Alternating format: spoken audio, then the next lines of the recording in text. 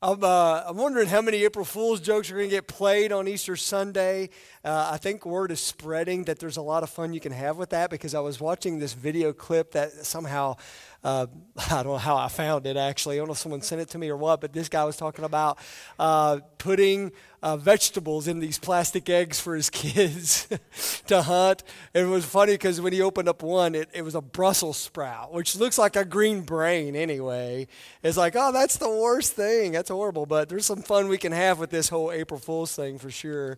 What I love about it is, I've been thinking this whole time how cool that works out with, Jesus died, but the third day, April Fool's, he's not dead anymore. I love that.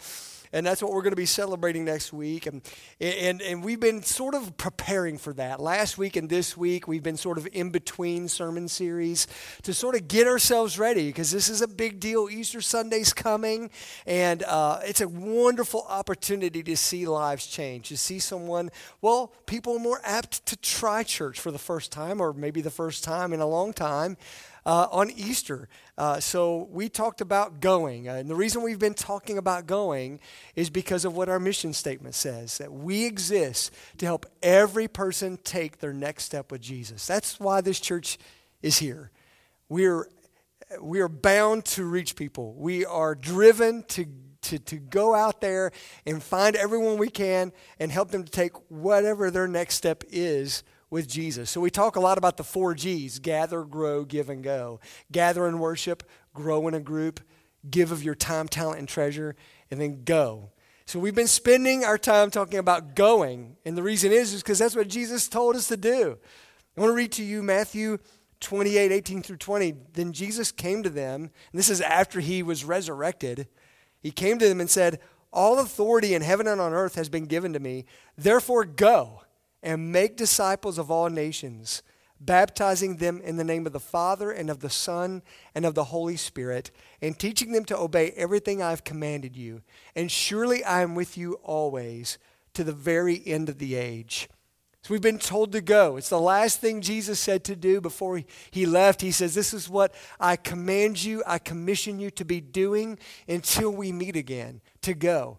To go do what? To go invest and invite is what we've been saying. Last week we talked about investing because it is the best use of your time, the best use of your days on earth is to be investing in people. That's what Jesus told us to do, is to go make disciples, go help other people take their next step with me. Today we're going to talk about inviting, going and inviting. And I think one of the best examples of this is the historical account of a woman that we affectionately know as the woman at the well. So when we look at John chapter 4, it's a little rock and roll music I hear. Is that like a phone ringtone?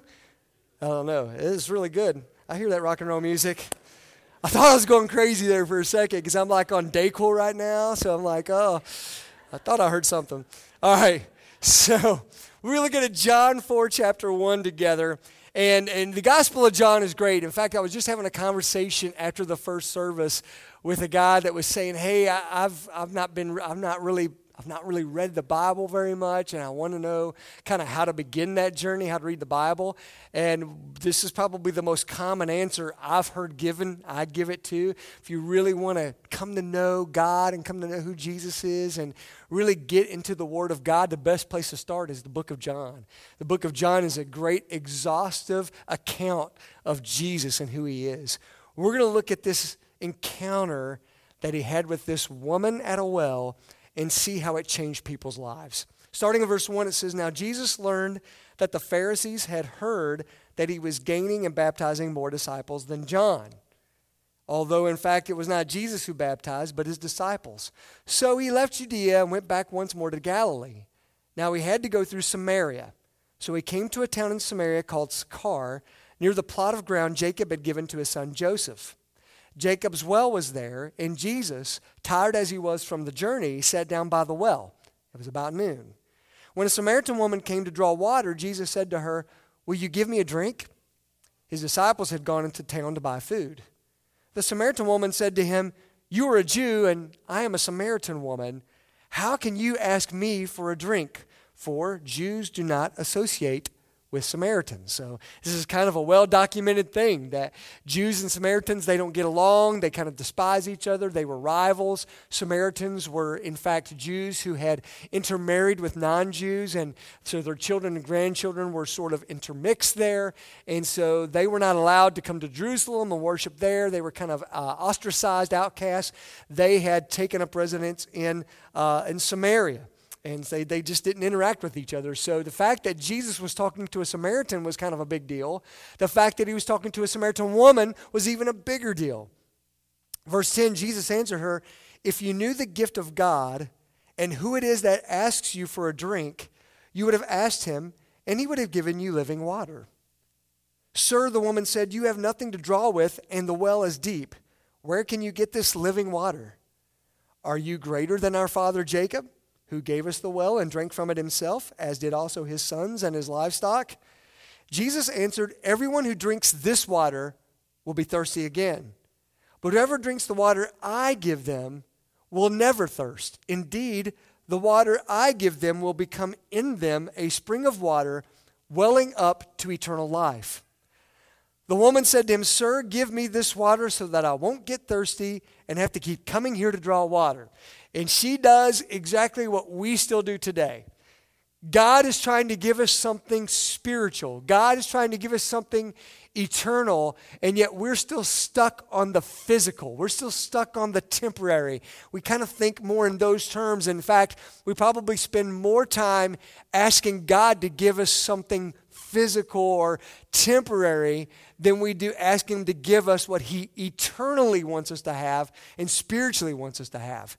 So she's not getting it, but you know what? We probably wouldn't have gotten it too. Let's not be too judgy about the woman at the well. She's like, "Sure, I'll have water that springs up, and I won't have to come back to this well again. Give me that." So in order for Jesus to finally drive home the point that I'm trying to give you something more than something physical, I'm trying to give you something spiritual, he shifts gears. In verse 16, he says, he told her, "Go call your husband and come back." "I have no husband," she replied. Jesus said to her, "You are right when you say you have no husband. The fact is you have had 5 husbands, and the man you now have is not your husband. What you have just said is quite true." Awkward. "Sir," the woman said, "I can see that you are a prophet." I love that. She's like, "You know things." You are a prophet. It goes on to say in verse 20, "Our ancestors worshipped on this mountain, but you Jews claim that the place where we must worship is in Jerusalem." I don't know if this is like, let's just change the subject that she brings this up, or she really had this burning question about, okay, we're different than the Jews are different than us, and they say you got to worship here and we got to worship there, and this is a great opportunity. You know things. You're obviously a prophet, so can you explain some things to me? I don't know if it was that or just she didn't want to talk about her love life anymore. I'm not sure which. But here's how Jesus replied. "Woman," Jesus replied, "believe me, a time is coming when you will worship the Father neither on this mountain nor in Jerusalem. You Samaritans worship what you do not know. We worship what we do know, for salvation is from the Jews. Yet a time is coming and has now come when the true worshipers will worship the Father in the Spirit and in truth, for they are the kind of worshipers the Father seeks. God is Spirit, and his worshipers must worship in the Spirit and in truth." Well, there's a whole other sermon right there. But suffice it to say that as she has asked this question about religion, Jesus is already tearing down a lot of that and saying it's about worshiping the one true God, and you're caught up in the places and the things and the modes, and I'm about to tell you it's about a personal relationship, which is really cool. The woman said, "I know that Messiah called Christ is coming. When he comes, he will explain everything to us." Then Jesus declared, "I, the one speaking to you, I am he." And this is rare. When you read through the New Testament, you read through the gospel accounts, Jesus didn't tell just anybody who he really was, that he was the Messiah, the Son of God. But this Samaritan woman at the well, he chose to reveal that to. Just then his disciples returned and were surprised to find him talking with a woman, but no one asked, "What do you want?" or "Why are you talking with her?" Then leaving her water jar, the woman went back to town and said to the people, "Come, see a man who told me everything I ever did. Could this be the Messiah?" They came out of the town and made their way toward him. Meanwhile, his disciples urged him, "Rabbi, eat something." But he said to them, "I have food to eat that you know nothing about." Then his disciples said to each other, "Could someone have brought him food?" They're kind of stuck on the temporary and the physical also. And he's talking about spiritual things. "My food," said Jesus, "is to do the will of him who sent me and to finish his work. Don't you have a saying, 'It's still 4 months until harvest'? I tell you, open your eyes and look at the fields. They are ripe for harvest." I believe as he was saying that they could probably see the townspeople from Samaria starting to come and approach to inquire of this man that this woman had met. Can't you see? Open your eyes and look at the fields. He says in verse 36, "Even now the one who reaps draws a wage and harvests a crop for eternal life, so that the sower and the reaper may be glad together. Thus the saying, 'One sows and another reaps,' is true. I sent you to reap what you have not worked for. Others have done the hard work, and you have reaped the benefits of their labor." And here's the reaping. Verse 39, "Many of the Samaritans from that town believed in him because of the woman's testimony. He told me everything I ever did." So when the Samaritans came to him, they urged him to stay with them, and he stayed 2 days. And because of his words, many more became believers. They said to the woman, "We no longer believe just because of what you said. Now we have heard for ourselves, and we know that this man really is the Savior of the world." Having seen all of this story, here's what I want you to know. You are already qualified to invite people to meet Jesus. You are already qualified for that. If I were to send you out today and say, "Man, you've got a job to do this week because we have this wonderful opportunity called Easter where you could invite people to come and worship and come to see and come to meet this Jesus whom we have worshiped today, whom we have celebrated today. Now, let's go do that." You may be tempted to think, "Yeah, but I don't know, man. If you knew my life, if you knew what I've been through, if you knew what I go through, if you knew who I was, if you knew my past," that would be what you're tempted to say. But you see this woman at the well, right? What made her qualified to win her town, to win her village to Jesus? It's probably easier to make a list of potential disqualifiers. Like, I could see how she might be potentially disqualified. For instance, she seemed a little bit confused about religion. What mountain should I worship on? And Jews versus Samaritans. And I don't know. She seems like she needs some clarity there. On top of that, she's got man problems. Her love life's a bit of a wreck. So maybe that's a problem. She seems to struggle understanding spiritual things. When Jesus is trying to give her something spiritual, she thinks he's talking about physical. And on top of that, she's known Jesus for what, a minute? What qualifies her? Oh, she's more than qualified. And when you saw what happened, her entire town came out to check out this Jesus whom she had met. The Bible says that many Samaritans came to faith in Jesus because of her, because of this woman at the well. So I don't care what's in your past. I don't care what's in your present. Based on what I'm reading here about this woman at the well, you can't tell me or God anything that says, "Oh, wait, you're the exception. You really have no business inviting people to meet Jesus." It's just not true. You are right now currently qualified to invite people to encounter Jesus. Invite them to hear your story. Invite them to church. Invite them for coffee. Invite them into your life. Invite them to let you be praying for them or even pray with them. There are so many opportunities for you to invite. And I tell you what's going to happen. The enemy's going to whisper in your ear that you're just not good enough to do that. You're not good enough to do that. Well, did you see, again, the woman at the well, was she good enough to do that? Here's the good news. None of us are good enough to do that. Why?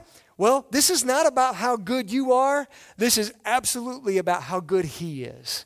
That's what all this is about. And you know what? When we experience something good and we think it's so good, we usually don't have to be motivated to tell people to experience it. I've been told, Matt's told me, he said, you're kind of a foodie. You really like food a lot. And I think it's probably true because I find myself spreading the good news. I had Moonrise Donuts from Latonia last night and this morning. It is amazing. So if you've never had, hopefully you've had some good donuts in your life. If not, if you want to know what I believe might be the best in Northern Kentucky, Moonrise Donuts in Latonia. Me and my buddy Wade Napier, we went to Nothing Bundt Cakes about a week ago together. He had never had one of those bundt cakes there. Life-changing, guys. So this is easy for me. Like if I experience something really good, I don't have any problem telling people, you've got to come try this. This is really awesome. We're good at that. You know what I'm saying? If it's something that's really good that gets us kind of pumped up, we don't have any problems inviting people to experience that in some way. We'll make that post. We'll put that out on our Facebook page. We'll tell someone we care about that. But we shut down when it comes to the goodness of God. I don't know why we do that. Do you know why we do that? I mean, I think I know why. I think we get freaked out, we get scared, and we think we're not good enough, or we're afraid people's going to reject us because we're pushing religion on them. I mean, the list goes on and on. I'm just telling you right now, don't let the enemy complicate this. Do you believe that Jesus is good? Have you experienced and tasted the goodness of God in your life? If you have, don't hold back. Invite others to experience His goodness. I would say it like this: invite your village to meet the Jesus that you have met. This woman went running into town. Hey, she didn't even know for sure.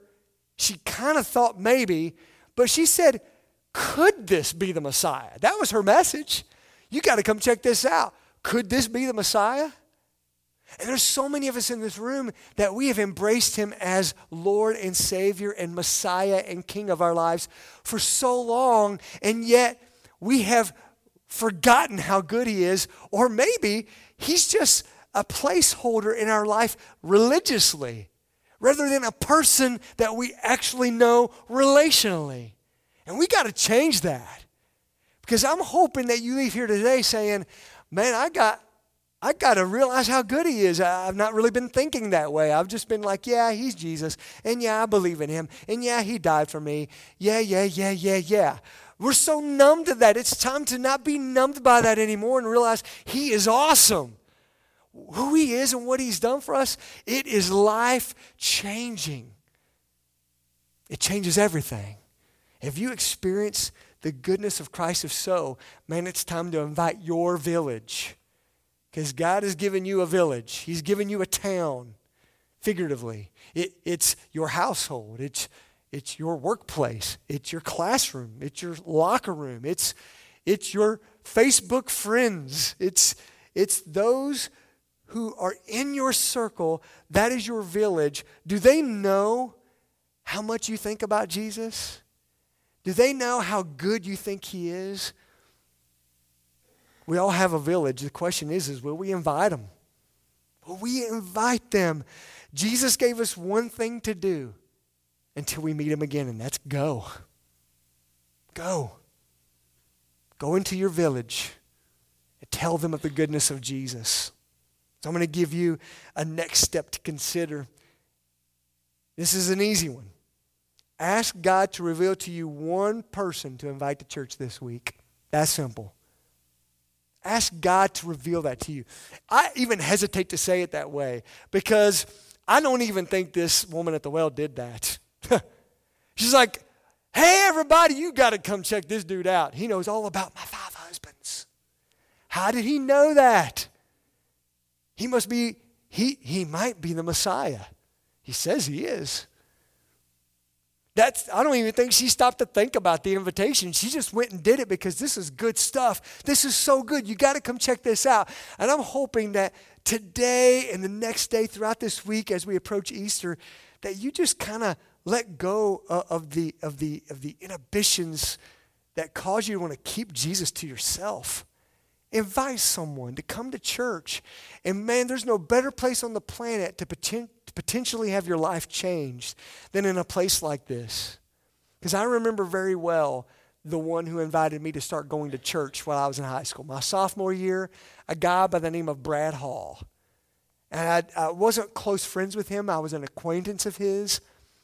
And I don't know what led up to it, but he just simply said, hey, would you want to come to church with me this Sunday?